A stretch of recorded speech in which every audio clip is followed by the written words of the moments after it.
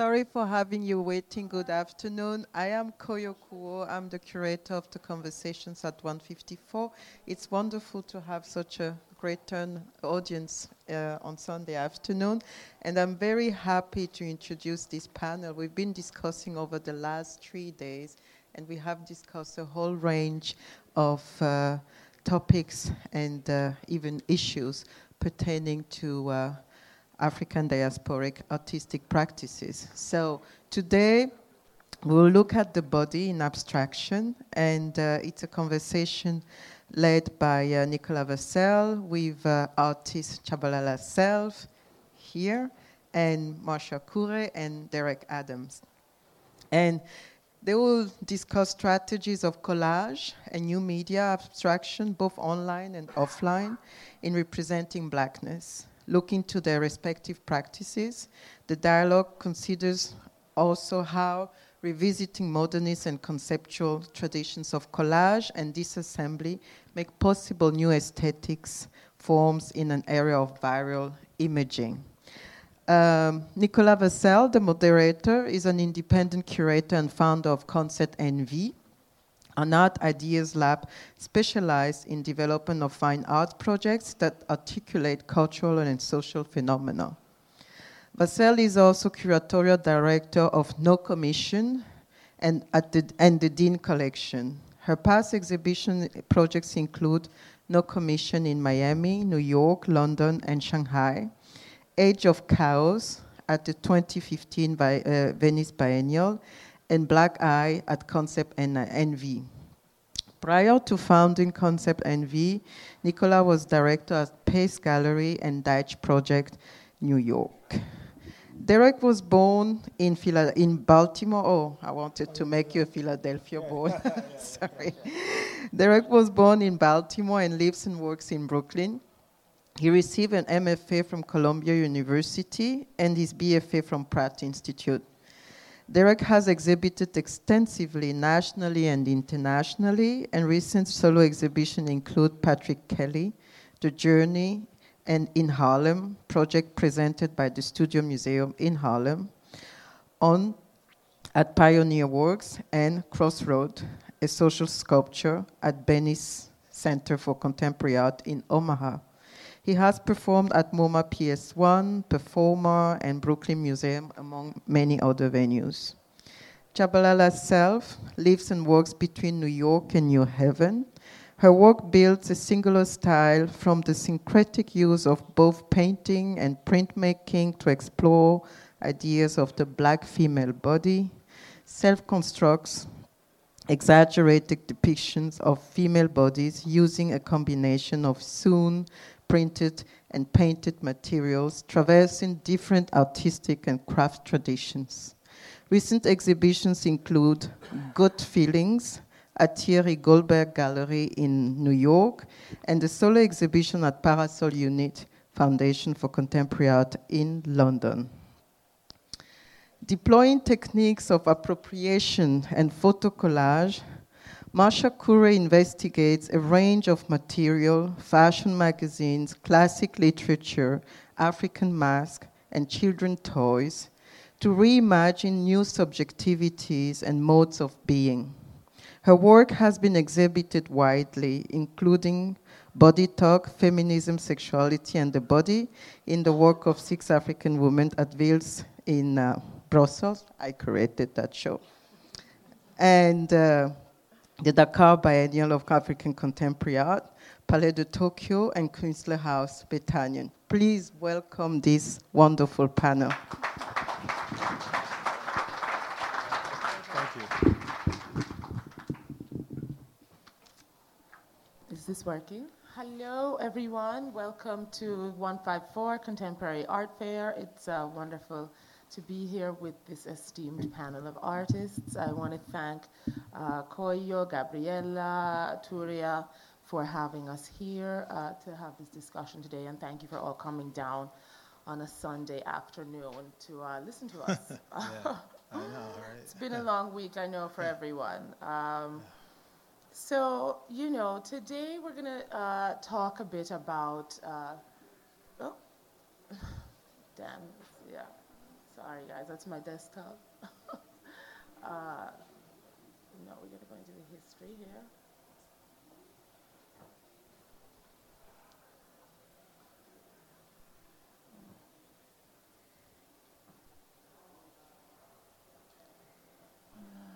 Where is it? The other one? Oh, here. Okay. Right. Okay. So, is that right? Okay, cool. Right. So, okay. So we're going to talk a bit about the, collage and its relationship with the body, the black body specifically, and the utility of abstraction within it. I thought perhaps we could start by talking about the sort of history of collage, the fundamentals of the technique. It's a rich artistic history, but also its claim as being inextricably linked to socio-political realities. So when I think about collage, I think that it's the art-making method of disruption in many ways. When you consider its beginnings with Picasso and Braque, during the synthetic cubism period, it was used as a means of exploring painting's three-dimensionality while admitting to the flatness of the canvas, right? It flouted a few hundred years of the tradition in painting to maintain the illusion of three-dimensionality. So they were the starting point of exploring the formal infinitude of the technique. Then the tradition fell into the hands of the Dadaists, most interestingly the Berlin Dadaists, like Hannah Hoch, who used it to explore prescient themes of the interworld war period, feminist discourse, early feminist discourse, activism. Then we had, of course, these are examples of Hannah's work here up on the slide show. Then we had John Hartfield, who, really was anti-fascist, anti-Nazi sentiment, and did a lot of mass consumption work through magazines in Berlin at the time. Further down the timeline in the 50s and 60s, of course, we had the great Romer Bearden, more of Hartfield's work here. Who sort of begins to describe the narrative of the black body and the culture of the black community, the necessity for unity, and of course the catastrophe of segregation and societal division, discrimination. So we have here beautiful scenes which are reminiscent of all the work that you guys investigate. Then, of course, we come into the period with Rauschenberg, where he was exploring the sort of high-low rhetoric, kitsch, fine art, the dawn of mass consumption and hyper-capitalistic tendencies. So he also extended the formality by conjoining what we consider sort of urban detritus and appropriated photographs and painting to create these really bizarre, beautiful sculptures known as combines. Then we're going to zoom forward to a continuation of this sort of the black body, stereotypes, advertising, feminine tropes with the likes of Ellen Gallagher, who really sort of dismantled the notion of advertising and how it was received by the black audience, specifically the black female audience, and who was telling our stories and what were we expected to be based on that delivery. Mm-hmm. Then of course, there's Lorna Simpson, who was similarly exploring, Lorna Simpson similarly exploring the notion of black identity, the body, how it plays out in social hierarchies, and her really beautiful watercolors, the use of material, conflict, and of course Wangechi Mutu, who talks a bit about biofetishism and the black body and the African narrative, the African angle. And then we have sort of bringing in the new age, the dawn of technology, artists like Jacoby Satterwhite, who is exploring advanced digital technology and gender, sexuality.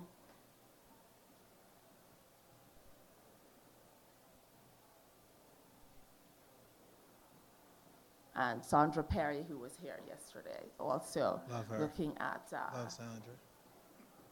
the black body and identity through new media. So I want to start with you guys on the notion of collage, simply. Collage is derived from the French word glue.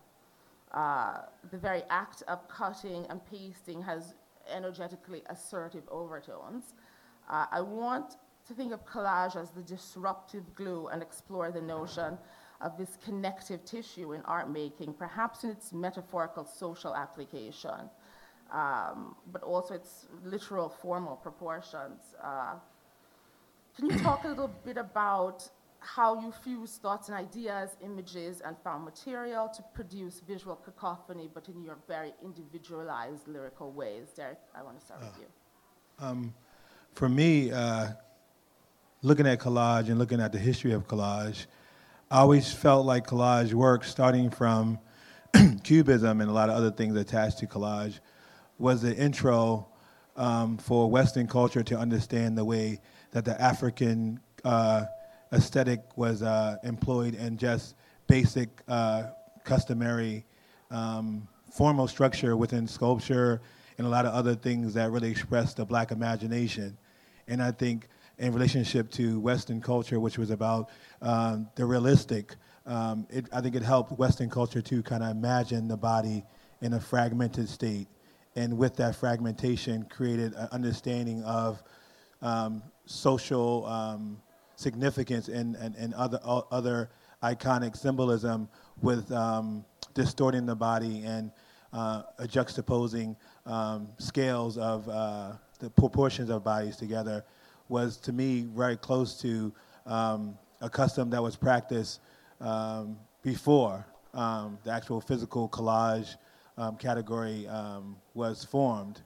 And looking at like a Bearden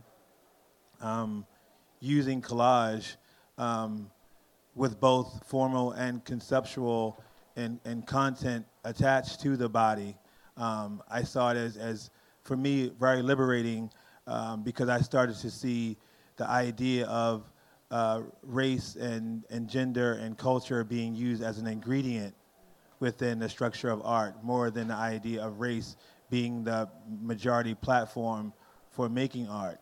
Because it's very different looking at a perspective of collage that incorporate the black body than the idea of the attached narrative from someone like Bearden, who understands the way that the symbolism of the hand gesture means, or the symbolism of the caress of the female figure and the male figure, or vice versa. It definitely opened up a conversation about meaning beyond the idea of formal execution, because I think the intention, for the most part, for the modernists, were thinking about the forms and the forms kind of colliding together, and the practice of collage kind of seeping in into more communist art movements. I think people start to realize the political narrative attached to the body and attached to juxtaposing objects together to make new meaning for certain things. But I think it was really more about people understanding the power of ingredients, more so the power of individual objects. Right. They started to think about how much, what happened if you put this next to this? You know, seeing that in some earlier work, seeing the African sculptures on the European bodies and European objects definitely created a certain tension just with imagery. And I think that's the first time when people start realizing that iconography is narrative. You know, without attaching a linear structure, just putting things together, they both carry their own history.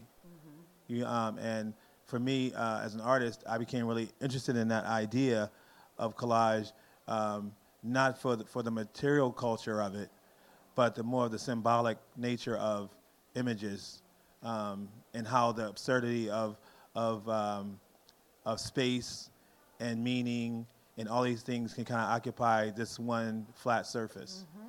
Totally. Shabalala, do you want to pick up and tell us a little bit about your thinking around the history of collage, its disruptive force, how that plays into your work, and the implications metaphorically and literally? Well, I've always been interested in collage because you have the ability to build something, and because my work deals a lot with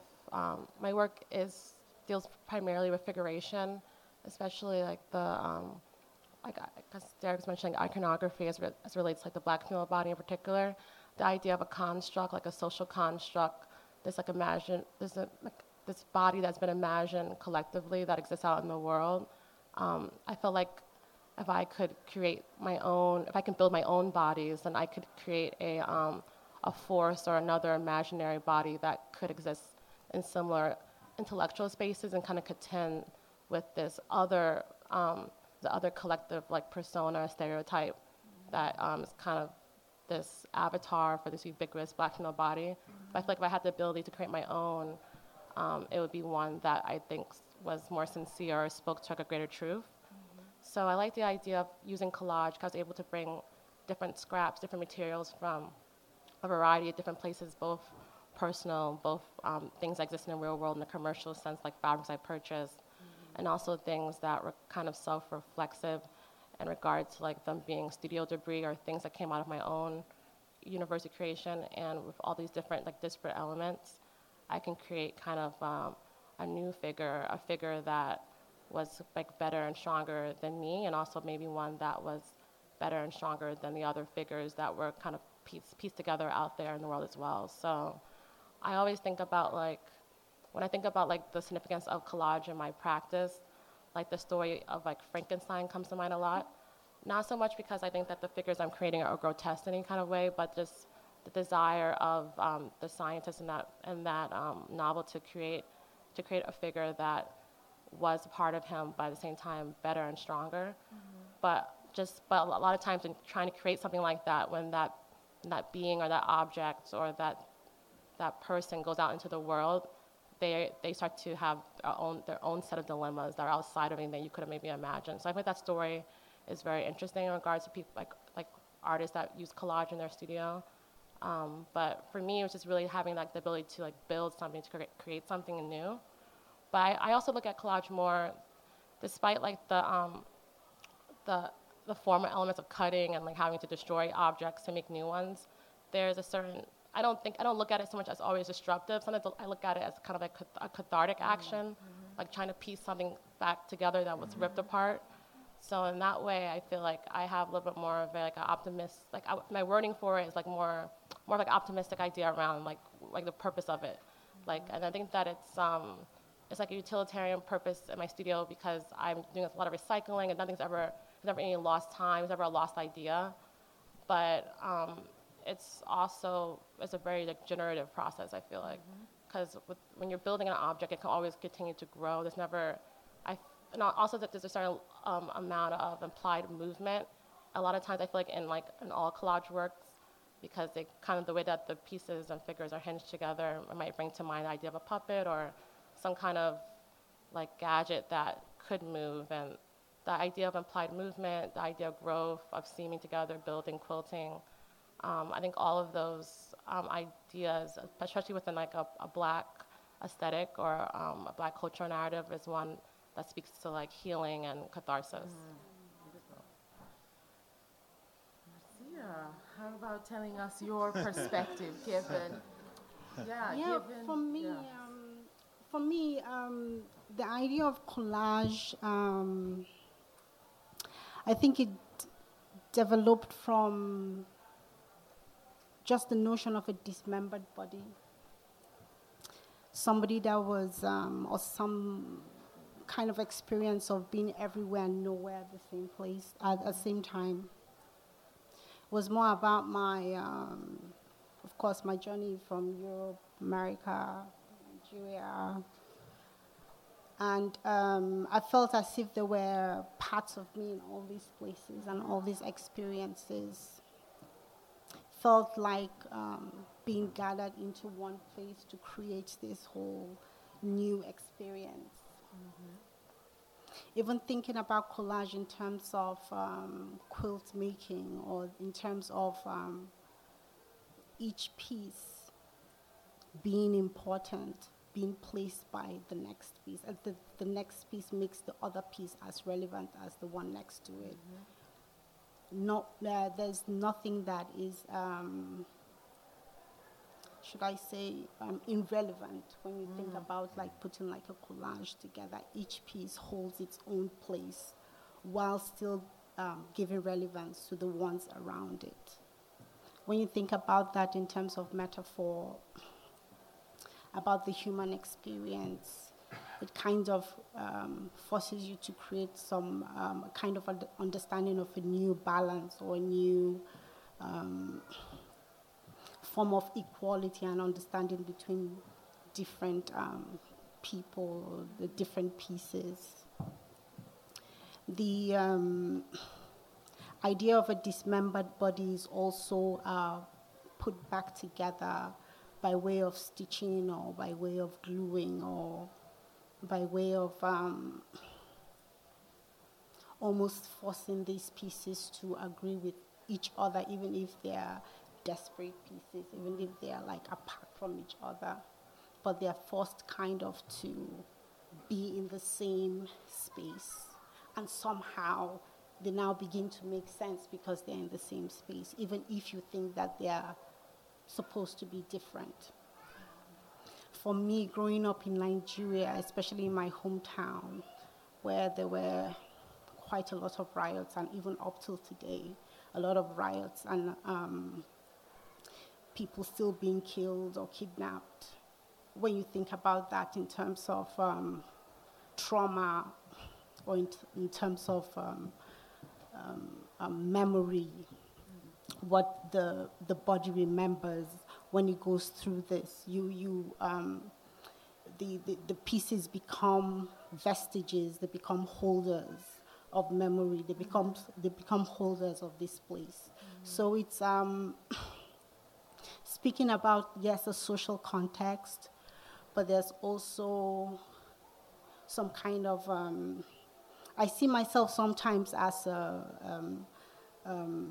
someone who is trying to make things right, like a needle woman, as someone who, as I stitch, I'm healing. As I stitch, I'm like making it whole again. So for me, that's my own idea of collage. That's really interesting, because for all of you, there's some kind of journey involved. There is this notion of dismemberment healing. There is this notion of sort of like positivity and casting a whole new reverberation of negative into positive territory.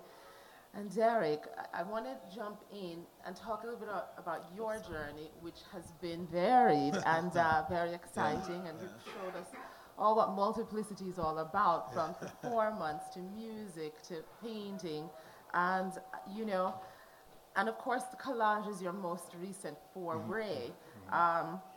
The Black Body has always been your playground, but can you describe why collage at this particular time in your artistic timeline is integral to telling the stories that you want to tell, and how it compares, in a sense, to your other modes of artistic practice historically? And while you talk, I'll pull up some examples of. Well, I started working with collage maybe about 8 years ago, 9 years, no, longer than that actually, since grad school, like 01, 02. I made several different bodies of work that include collage. And one thing that made me very hesitant about making collage in the beginning of the time of making collage, and the reason why I make a lot of things, like if I look around and look at what's happening in the world within my creative world, creative community, and I start to notice certain elements of things that I feel I could add to conversation through my practice. That's how I started making collage work, because I was looking around and looking at the collage works of my peers and other artists, and I realized that what I was always interested in as an artist was sculptural objects, things that related to three-dimensionality, and this whole idea of a collapse of space and distance. And I realized that I could do this with collage. And when I first started working, I was doing a residency in Miami, and I was making sculpture before that in performance, and I knew I couldn't really make a sculpture in this space that I was using. So I started to go to the dollar stores in Miami and started working on these collages. Because what I could do, I had very limited space and finances, and I started working on things that I knew I could do. And I thought about sculpture when I was making the collage. Even then, I was thinking about how to make something look sculptural. And I started making these series of large heads out of wood grain printed contact paper. And that was the beginning of the series that most people know for the Deconstruction Worker series.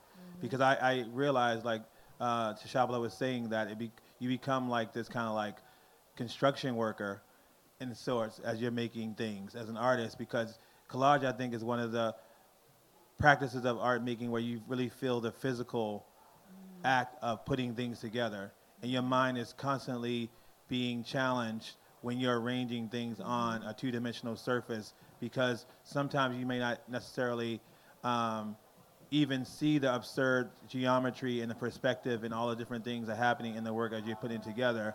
You come back the next day and you see another space that's been formed from putting these two things together. And so I started to look at collage as being like therapeutic process for all the other things I was making, like the performance things. I think everything I do is like a collage, like the video, the sculpture, everything has like all these different things of merging things together.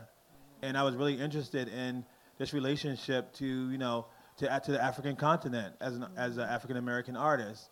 I always felt like it was a big gap between looking at traditional African sculpture and looking at myself in American culture right now, and all these different things that I felt was missing in history that tied these two things together. And I saw artists making reference to these things, but I felt like it was something that was very existential. And I think collage has a really strong ability to communicate existential messages based on the viewer's understanding of imagery and symbolism. And so it kind of seeped into from everything from the sculptural objects into the things that are looked at in the collage that also appear as sculptural objects, like this particular image here, which is a reference to like an architectural space familiar to like what most African Americans grew up with, and some other people from other Caribbean. But these are things that are very much rooted as a signifier of blacks becoming reacquainted with their culture in a way through consumer objects. This is something that most people in the 70s had in their house as an intro to their decor, which were these wooden forks with these African sculptures kind of carved into them, and they're more with for tourist reasons, but that was close to where people were at that time. So I'm really interested in kind of just really investigating just the things that appear to be I'm interested in normalizing things that I think are important for people to look at in a way that's critical, look at it critically now, for the way that we've been shaped mentally and spiritually through the things that we've collected and the things that we have adopted as representations of ourselves. And I think collage, when you put all the different things together, you can speak to a lot of different people from various cultures, formally and conceptually, about choices, and choices as a representation of ideas. And it's a good freedom to have with collage, because it creates a non-linear structure in a lot of ways, and people can kind of dive in from various entry points to look at the work based on their understanding of the imagery. I'm really interested in this idea of infinitude and collage, because there's literally an unlimited amount of material, found material that can be appropriated, discovered, remixed, dismantled. And how do you literally filter? You talk about, being able to tell a multitude of stories and, ones that speak to familial memory, different sorts of things. How do you, really sharpen the filtration process, and at the same time, how do you know when you're done?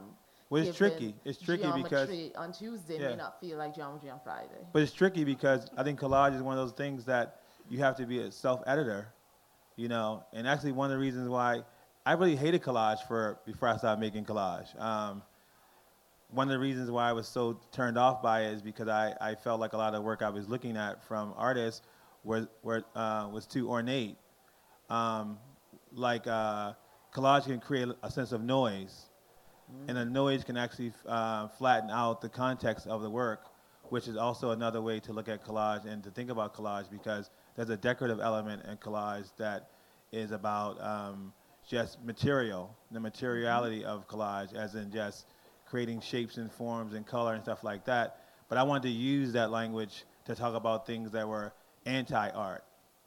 Because when I'm making art, I like that people look at my work and see the quality of the image, but it's a way, almost like a quilt, to create like signifiers and certain kind of coding of language that is almost like a hieroglyphic, And I think about collage in the way of hieroglyphics in a lot of ways, because you can make a collage and it can mean a lot of things to a lot of people based on the symbolism that occupies the space.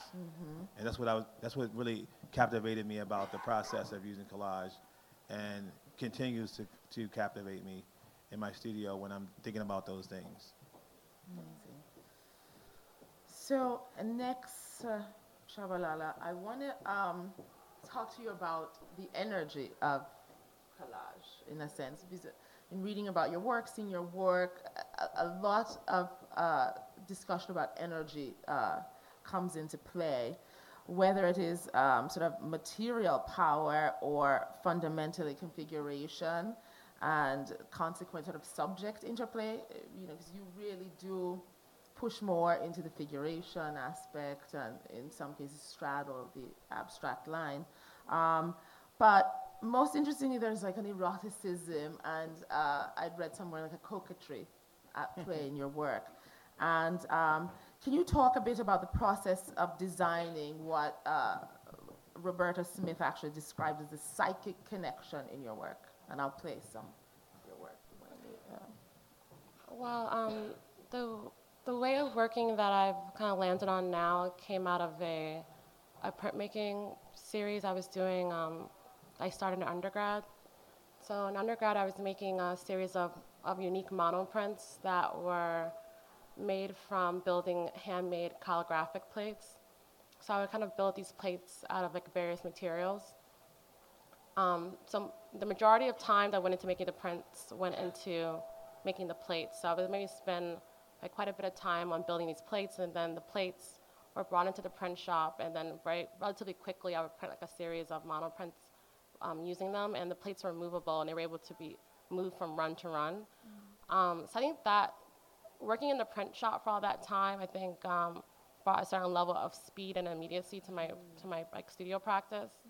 And eventually I moved away from the works on paper. They were they're starting to feel too ephemeral and too light for this to kind of carry the weight of the figures. And because at the time my only means of displaying them was like I wasn't able to frame them or anything like that. So in a critique space, it was always a lot of importance put on the materiality of the works and how they were moving in the space and everything else. Ended up being not such a productive conversation. So for a long time, I tried to figure out how to return back to the canvas and how to keep the same kind of way of working, but have it be back on canvas. So eventually I started to kind of skip the step of going to the shop and just focus on building the plates. And eventually the way I built the original holographic plates became the way that I formed the figures and the paintings. But I still try to kind of keep that sense of immediacy, and that I think the energy comes from I think the energy that exists now in the painting is the same energy that existed in the prints, and it comes from like the introduction of an element outside myself. So like before I was using the printing press, that added this kind of level of spontaneity, something I couldn't fully control. It's more like an object I was manipulating, and now with using the sewing machine, I think again I have this other object which is kind of this in between, this liaison between me and the material. So, because I'm never directly working with the material, and it's also this kind of an artificial hand that I'm using to make my line or to make a drawn line in the works. I think it kind of adds that energy to it. So that's kind of more on the formal end and how the works are made. But just conceptually, I think I'm always trying to make images that show the characters or the female figures or the couples in mid-gesture or mid-moment. It's like almost like snapshots. And because they are usually in the process of doing something or the process of performing some kind of gesture, I think that implied movement, that kind of gives you the sense that there is like energy around them. But I rarely like to pick like a stagnant figure or a figure that's like posing so much. Is more maybe one that is the viewer's supposed to have more of the perspective as if they are catching a moment in the figures' lives, and like that also kind of relates to the kind of voyeuristic aspect of the work as well. So, can you talk about the emotional quotient of the materials? Like, when you're working with different types of material, what do you find is, what are you drawn to? What do you find are the most romantic materials? What do you find are the most sort of like, rejecting materials? Which are the ones that are embracing? Which are the ones that, sort of shut the process down? You talk a little bit about that dynamic, like also energetically with the material itself. well, I like to use materials that have been around my studio for a long period of time. So the materials that I'm usually most excited about using are maybe materials that had a previous life in another piece, and the piece was obviously like destroyed. I mean, I was made for me to reuse the different parts, or maybe a fabric that I've had in my life for a long period of time, like an old piece of clothing, or something that I've always had around the studio. It's traveled for me from a studio to studio or from residency to residency, but I've never quite had a particular use for it. The most challenging materials to use are ones sometimes that are, like some of my fabrics are found, some of them are from I have a large collection of fabrics at my family home. My mother would collect fabrics. I have some I purchased, some that are like not really fabrics, but old scraps from the print shop, from like studio debris from years or whatever. But when I buy like a new piece of fabric, a lot of times that's the hardest one to work with, especially if I don't have any kind of like nostalgic memory about it. If it's something I just picked up at Joann's opposed to something I purchased when I was out of town or something like that. So usually because they're not really inherently imbued with any kind of significance, and I have to give it to it, those are usually sometimes harder to use. But the things I've had around for longest periods of time, or I can remember what they were first used for, and now their use has become something different. So the material itself has transformed in some way. I feel like that those materials are the easiest ones to use. And I feel like I already kind of know where they should be because I have an idea of where they've come from already. Fascinating. So. Wow, that's a really beautiful story. So I want everyone to sort of get a better idea of, the color is not great on the slides here. But okay, so Marcia, let's talk a little bit about your perspective on things. There is the notion of the black female, and most interestingly, the African female archetype in your work. It's central to your work. So this presents many sort of powerful assertions, but also many inherent setbacks standing on background in certainly a male-dominant societal framework. Can you tell us how these dynamics play out in your experience, sort of philosophically, materially. I mean, what are you, when you encounter the brutalities, but also the positivities, and then I sort of transmit them by Europe, and then like have to interconnect them, connect them with the American narrative. Like, what does that like whole world view relative to female, male, African, non-African, power, lack of power? That whole like set of dichotomies. The way that I came into collage actually was through drawing. I've always loved to draw, but for some reason I found it, when I was working on a particular body of work, drawing just kind of became insufficient for me to translate this idea that I was thinking about. I was trying to make portraits of myself and speak to my post-colonial history and the fact that I just moved to the United States and the idea of perception. So I was looking at that point at things that that had influenced me while I was growing up in Nigeria, and some kind of had a connection with the United States. And for me, that was rap. And so what I did was I started looking at that kind of imagery, but then looking at it from a point of view of gestural kind of poses and the way that the body moved or the way the body responded. That I combined with Victorian haute couture. That also spoke to, the colonial history of Nigeria. The background was left blank because I felt as if I was in some kind of limbo. Joining these two pieces together, these two parts together, also addressed the idea of gender, if you will, because one part was masculine and the other one was feminine. I like the fact that it created some kind of tension or some kind of uneasiness, but that was the place that I was at that particular point in time. So for me, I continued to look at line and the way that the line was both an agreement and disagreement at the same time. The cut on the piece of paper, it was almost like violence it was like trauma, some mark. They were like scripts, should you say, like on the drawings on the female body.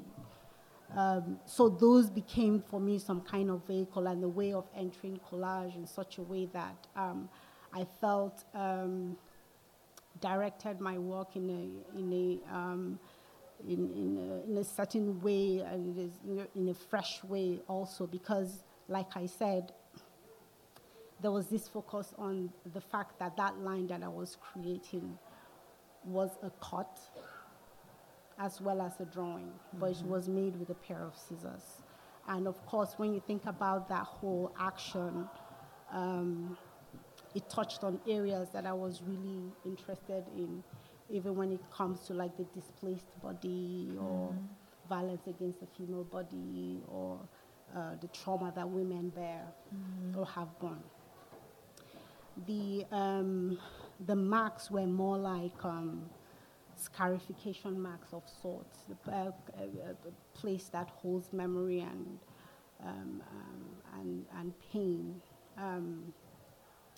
At this point in time, I was also thinking about my mom, who passed away when she was quite young. She had beautiful marks on her face, but those markings, she told me some stories about how they were made. Either it was a thorn was just placed, for example, for her nose. For me, that was almost like violence. But then it was a beauty mark at the same time. So it held these very opposing ideas just on that mark. The drawings that I make, they hold some kind of, I would say most of the time that I make drawings or most of the time that I make collages, they bear aspects of both genders and everything in between. I always felt growing up that I wasn't enough because I was a woman. And I was not invited to the table to have conversations because I wasn't a woman. There were just certain things women did not do. I often questioned that and really did not have any, I could not understand why it did not make sense to me. So most of the time that I make collages or I make drawings, they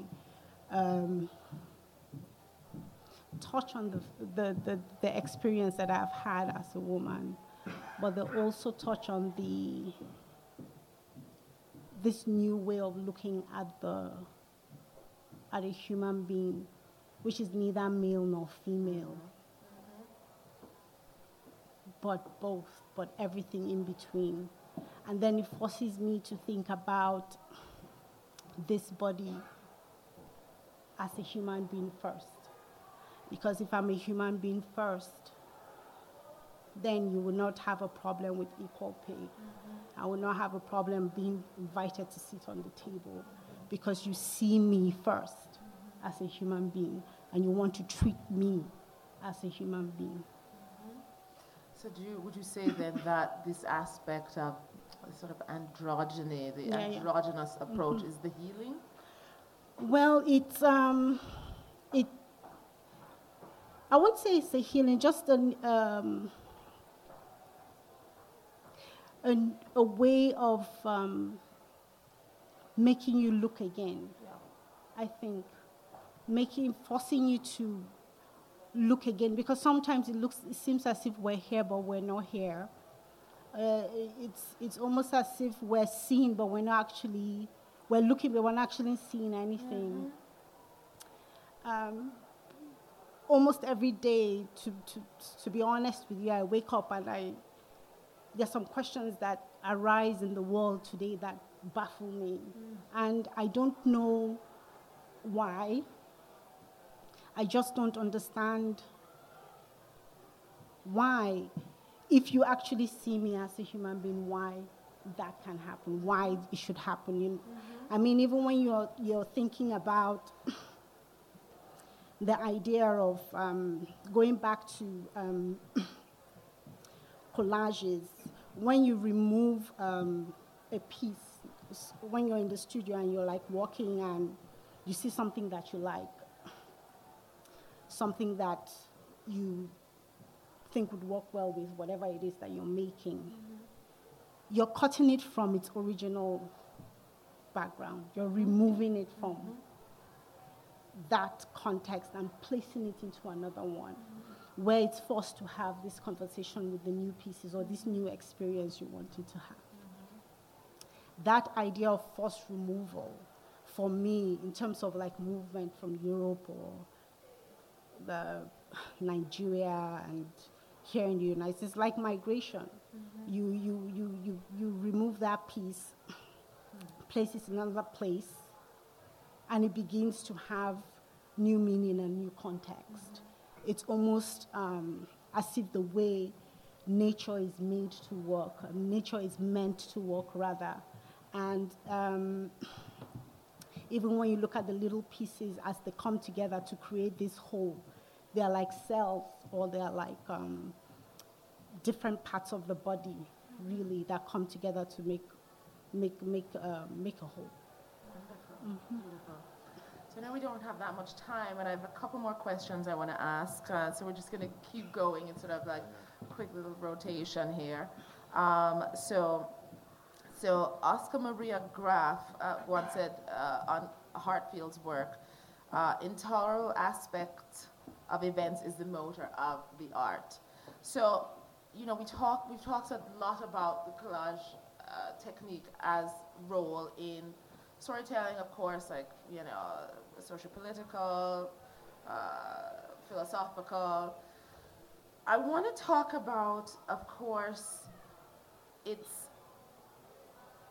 the possibilities of mining the most contemporary of stories, simply because that is the nature of collage and trusting them out for the public. Can you talk about how everything that surrounds us now, specifically the neo-Black Power movement, the post-Obama era, the Black Lives Matter movement, I mean, how is this informing or challenging you beyond comfortable zones into more super radical territory in your art making? Derek. For me, my practice is really more rooted in shedding light on histories that are overlooked, that deal with accomplishments and successes. Although there's definitely a need to have stories about the oppressive structure and colonialism as a form of inspiration and source material. But I think in the world, and mainly for the African diaspora, a lot of us don't know a lot of history of successes. If you ask most young people from various races about accomplishments made by African or people of African descent, they probably would not know at all, very little. But they do know atrocities, because atrocities are more publicized and more accessible for information. So my daily motivation is to think about people like my show at Studio Museum in conversation with Patrick Kelly, or to make a show that I have coming up with Mad Museum about the Green Book, which was like the black version of the Yellow Pages in the Jim Crow era, or previous exhibitions where I'm really interested in talking about the things that we have accomplished within the obstacles that we've had to endure over the years, and how the colonial structure, when you think about the history of the continent, of African continent, is such a small time in history, based on all the things that we've, as a race, has contributed to the luxury of the world. Not only just the things that that we know from TV and tragedy, and I think the fact that we know more tragedy is only a distraction between the strength of knowing the successes. So for me, as an artist, I'm really interested in talking about the things that we participate in, and like Black leisure. It was a radical idea to think about, that when you look at some of the most important leaders of our history, you never see pictures of them with their family on a beach, but they were on a beach. You can't be a revolutionary without taking breaks. And that's things that we need to show. We need to show people that, we can relax and we can have time with our family. That's what makes us human. Being reactionary to things that are around us is only a small percentage of who we are. We would not be able to survive if we did not have leisure, and we did not have self-reflection. And I think issues like that, and knowing like Patrick Kelly, who was a very important figure in history, the fashion design version of Basquiat. Most people don't know who he is, but a lot of designers incorporate his ideas into their work today. So for me, I'm more interested and determined to shed light on those parts of American culture and, and world culture, because I think that's what we're missing. And for me, that excites me when I'm in my studio, thinking that I'm making people aware of things that were not in the light. And I would like to see more of that. I would love to see more of that in the future. And I think we are seeing a lot more with a lot of younger artists. And even this particular fair in itself is a really great start of exposing people to not only the commercial relevance of the culture, but to the significance of educating people about the kinship of the culture. Because you can see a lot of overlap in narrative with the artists in this fair and contemporary black artists internationally, from Brazil, from everywhere. You're starting to see a lot of conversations that are overlapping because we have similar stories and we have similar expectations for where we want to be and who we want people to know, what we want people to know about us. So that's my drive, and I'm happy to be a part of this this fair for that reason. Shabalala, do you want to tell us your experience being, of course, part of sort of most recent generation and having sort of grown up under different circumstances, different cues of power now, and what this new dynamic of resurgence and like asserting one's identity forcefully means to your work? Well, I guess I follow a lot of Black imagery blogs and stuff online. I think a lot of people now think about how they interact with the internet. There's a lot of ways now for Black people to tell more of their own stories outside of like mainstream media. So if it was maybe Tumblr or Instagram, Facebook, you see a lot of different venues for people to kind of produce their own imagery, have a platform for it, and also get feedback from like various communities. But what's also interesting too about those kind of those kind of social media platforms is that people share a variety of different kind of information on those things. So in one instance, you might get a news story that pertains to the Black body. You might get some kind of pro-Black positive imagery that pertains to the Black body. You might also be interacting with images from people in your personal life, individuals that you know personally or family members too. So you kind of think about how your mind's consuming all those images at once and how everything's kind of equated all at once. I think it kind of creates a certain kind of patchwork in your mind and your visual landscape. That kind of patchwork, I think, makes collage an even more relevant way of working right now, right in this moment. If you think about it, my Facebook feed or Instagram feed, or basically just constantly being flooded with all these different images, back to back, images that don't necessarily always have anything to do with one another, but are all presenting to you at the same moment. So I feel like because I do spend so much time in interacting with that kind of visual language, I feel like it has affected my practice and also affected the way that I digest images and digest media. So in some ways, I think mostly it's been productive. In some ways, it's been challenging because it is so much information. But I feel like I've been thinking about that a lot going forward. So. Great. I want to come back to that. So we still have to talk about the new media angle. But Marcia, I wanted you to tell us a little bit about your journey with this new radicality, but specifically in relation to the dimension of hip hop, because that has been its own exquisite arc in terms of this kernel of a community that is now a world, a global force. In terms of rap,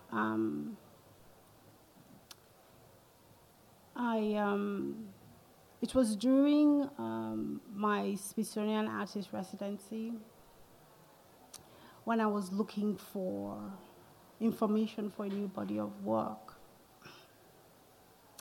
Then I was researching at the Cooper Hewitt here in New York, and I was staying somewhere in Brooklyn. So I'll come into the city, work, and then go back home. And then one day I got lost in the subway.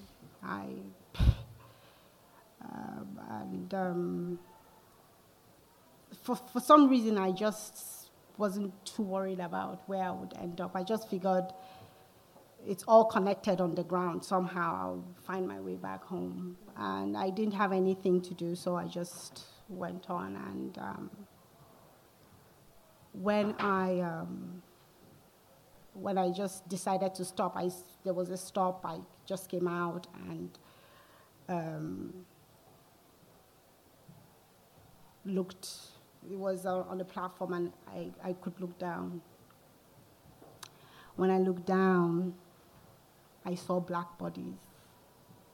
Like, though I've lived in Atlanta before, of course I'm from Nigeria, but I think this was the first time that I actually had that kind of experience of looking, and maybe because I was at a certain place in terms of my investigation or in terms of my questioning, that I was open.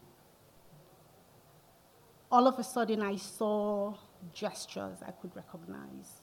I saw the body move in a way that I could recognize. I saw a swagger. I saw the way of greeting that was. And to me, it just felt like a part of the continent really was just right there in front of me.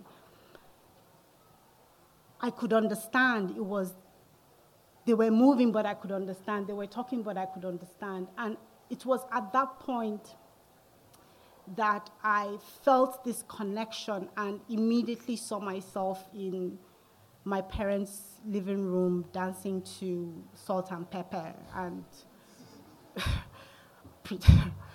wanting, to be like MC Light. But it was these kinds of the way that the body moved during the early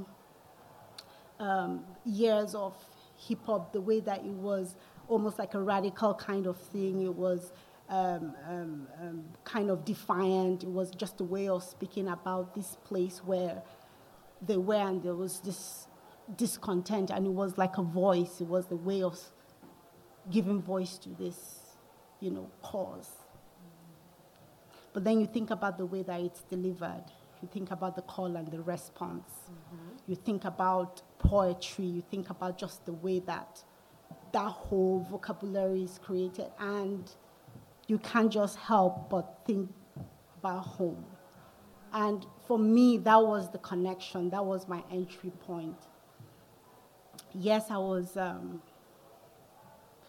introduced to hip-hop through tapes and videos and things like that. But then this was, for me, I felt it just felt so visceral, and I knew at that point that I had found this connection, this language that I could use, that I could explore some more. The body for me, in terms of like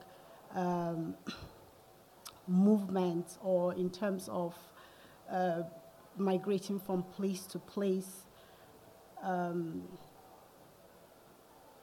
speaking to this tension or this kind of disagreement and agreement at the same time, has kind of evolved in a way that I handle material in the studio, the way that I see body, the way that I see how the body relates to cloth, the way that both of them merge together to create this way of twisting textile or material to hold, like I said, a memory, a trauma, a kind of remembrance, and then stitching them back together again to create this new way of engaging with the body. But the body for me is breaking down. It's becoming more segmented. It's becoming pieces. It's becoming more abstracted. Because I think as it's breaking down now, as it's becoming more like an open-ended space, I can engage with so many ideas and so many new imagery or material in my work. I was really excited when I heard about the opening of access to new images by museums for you to, through, I think it was Creative Commons, that has a database now where you can go and use materials from their collection in your work free of copyright too. So Amazing. Thank you. Thank you. So, I mean, I have a couple more questions, but I think I'm going to jump right into a question that I would want to have the answer most definitively for. So I was reading something the other day. It was this really interesting quote in the Times, and they were talking about the future of identity, okay? And they use like a little video collage, a fun video collage to accompany it. And they asked people to describe what this future might look like. And one guy said, once we fully map out the brain and create technology for transplanting mental states to other minds or even objects, self-identity and physical identity will be busted open. So given that, you know, let me think about innovations in like AI, right? And how that will indeed dismantle the notion of identity and perhaps usher in new hierarchical orders and prejudices between man and machine that are wholly unthinkable at this stage and date. I mean, are you guys even thinking about these kinds of futures at all? In your work, what they might look like, the artist's role in like framing up identity, will that construct even exist? And certainly Black identity under those circumstances. While you think about that, I do want to ask you about the sort of high and low in media in general when you are like trying to imagine the now versus the future. What are you looking at? What comprises the high-low experience for you? What are the most potent, like, opposing forces of high-low popular culture and contemporary culture, and then spin it into the future possibilities for me? Derek? I mean, for me, I always think about technology with the way information is distributed. And when you think about a medium like collage, which is basically like a data mining structure, where you're basically probing the viewer by including images that may or may not be attached to the way that they perceive the body or environment or culture and all those different things. So it has a certain kind of liberation more than any other medium where you juxtapose images. You also insert color, which is also another theoretical structure. Scale is also a very important part of speaking through collage, and a certain level of intimacy, or it has a language that's already been reinforced through media and through technology with the filtering of images online and different things like that. So it's very difficult for you to not look at collage today and not think about social media and images that kind of resonate within social media. And even collage as a medium really holds up really well through social media, because it's a lot of the imagery that most artists use with collage are taken from advertising images, and those images are images of, if they're figures who are aware that they're being photographed. So they have a certain level of connectivity with desire. So even the eye, using the eye from a magazine, from a person who's modeling, is aware of themselves being shot. So that translation of information with just the gaze of the eye of the person that you're taking is part of a digital feed of awareness. And the images in the collages are usually of figures and objects that are very self-aware. You know, in the construct in which they were first initially created was to inform people, you know, or they were used to share or communicate. So just imagine the collapse of distance like a digital feed, where everything is just funneled in through one system of all these different things that were used to occupy a totally different space, now occupying one space with hundreds of images, or 10 or 20 or 5 or whatever. So I think that more so with this type of execution in fine art, collage has the ability to really entertain like a computerized structure, you know, and also a system that is about, You know, because now there are people who are just doing collage just with Photoshop online without actually having an actual ending product. You can do it just by creating a grid format with applications on, you know, apps on your phone. So it's definitely a way of communicating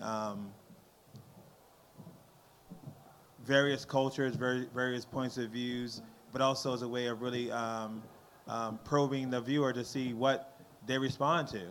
Because you can also notice those things as well as you're making work and understand like basically everything we do is collage based.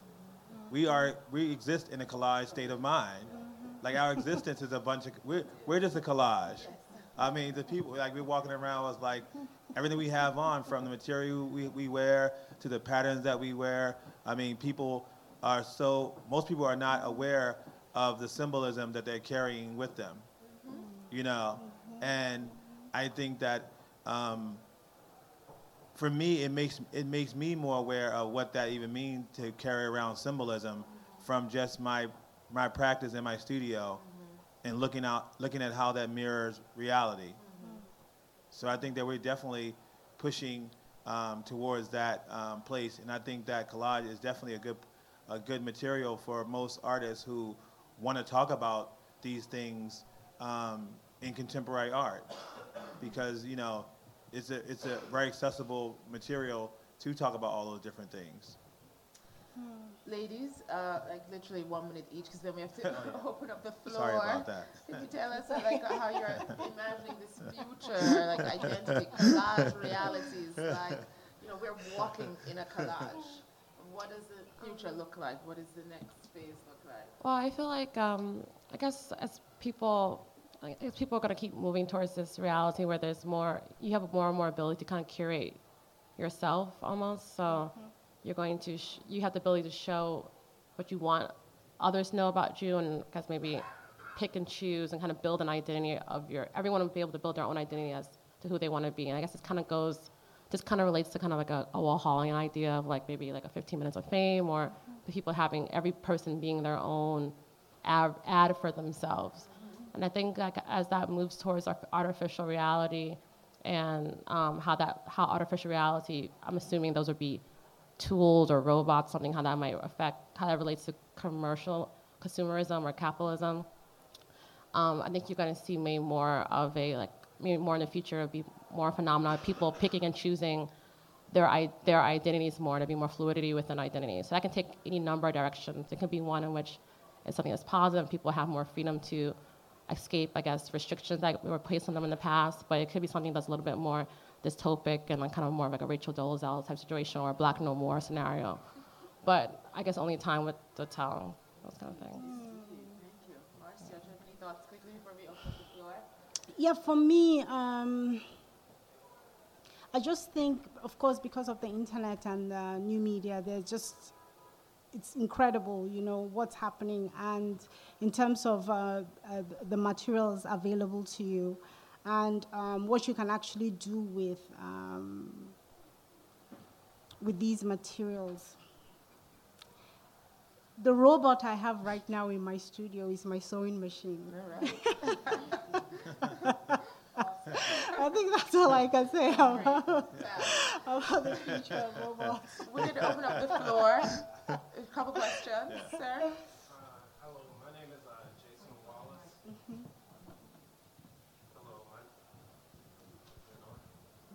Hello. Hello, my name is Jason Wallace, and I just wanted to talk about the evolution of you guys' process in regards to the flat ontology, like in regards of how we view objects and the energy of objects and how they influence us. So the flat ontology, like us as humans think that we're choosing things, whereas the flat ontology gives power to the object to choose the person as well. So one of the things I would like to hear from you guys is how that conversation has evolved over your careers.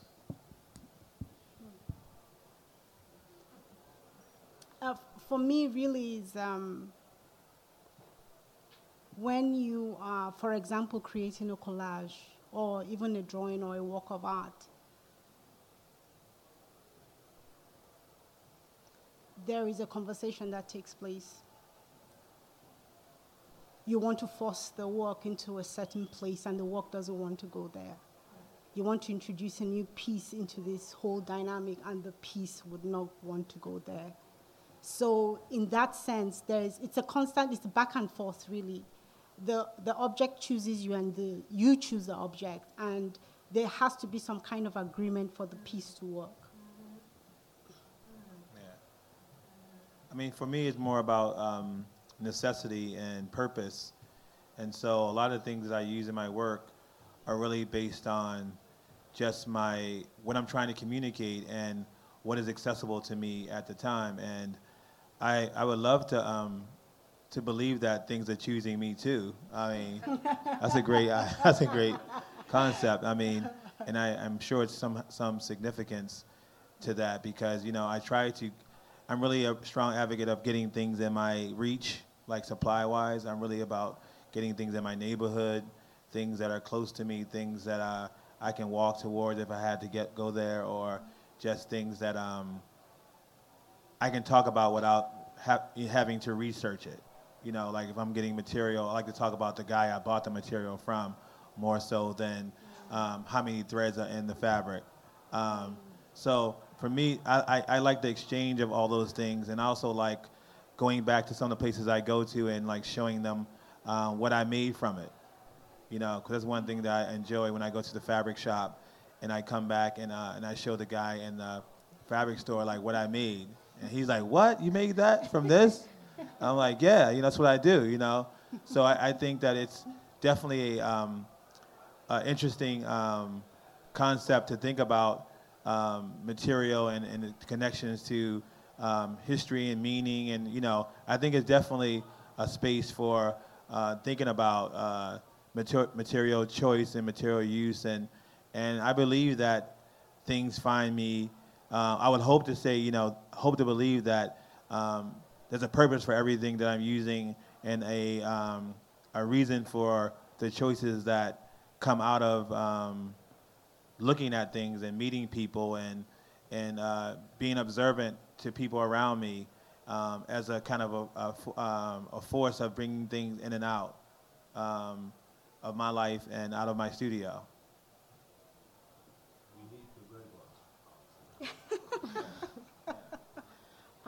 I've actually never heard of that concept before, but I feel like that I've maybe experienced that more so with when I wanted to make a certain kind of work, I realized that whatever medium I was working in would no longer be relevant. So I feel like at certain times, for certain pieces, I've had to make shifts in terms of medium. Like for some works, I had to move towards animation or more like a sculptural gesture, or return back to like a work on paper. And I feel like in that regard, I feel like the materials have kind of directed me.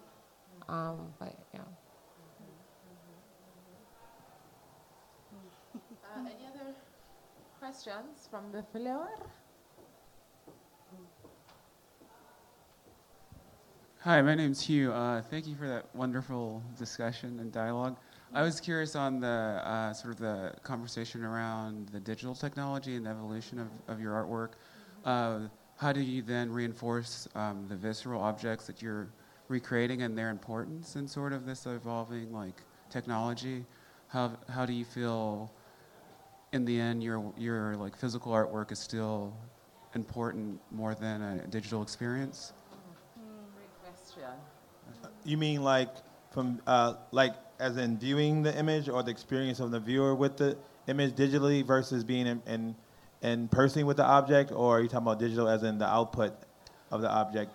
More like a human experience, and sort of working with collage. All these objects tend to have a physical presence, and is there a greater importance in sort of being and actually experience it as a human being in front of it, or its life as an image? Is there? Well, like I was saying before, I think that collage and artists who kind of look at images to use in collage, constantly looking through references, images all the time, and are aware of the different types of visual output from the, because the photographer took the image The photographer took most images that we use in collage, they've been taken by someone else who's usually a professional photographer, and things have been staged, and it's probably to sell a product or to promote something. So even using that as an ingredient in a collage with the idea of including paint or whatever, definitely connects to a certain type of existential experience for the viewer, and more so digitally, because when you think about the idea of a digital presentation, it has, again, like a backlit image, and it's very different than the image that you see. And even people, and for the generation who grew up looking at the computer, your red is different than the red that I grew up with, even though we're looking at the same red, because your red is a backlit red. So you have a different perception of red, very different than my perception of red because of that one little thing. Because the red that you grew up looking at from a kid has a light behind it. So it illuminates in a different way than my seeing a red in a book or a piece of paper with the color red. So it sometimes helps to amplify the existentialness of the work when it's illuminated within a digital feed, because it creates a certain type of enchanted image, because it adds, it's like another layer. It's like another layer. The digital output puts another layer of importance onto the image that you can have looking at it physically. Physically, it's just like seeing, when you see someone online versus seeing them in person, they look very different.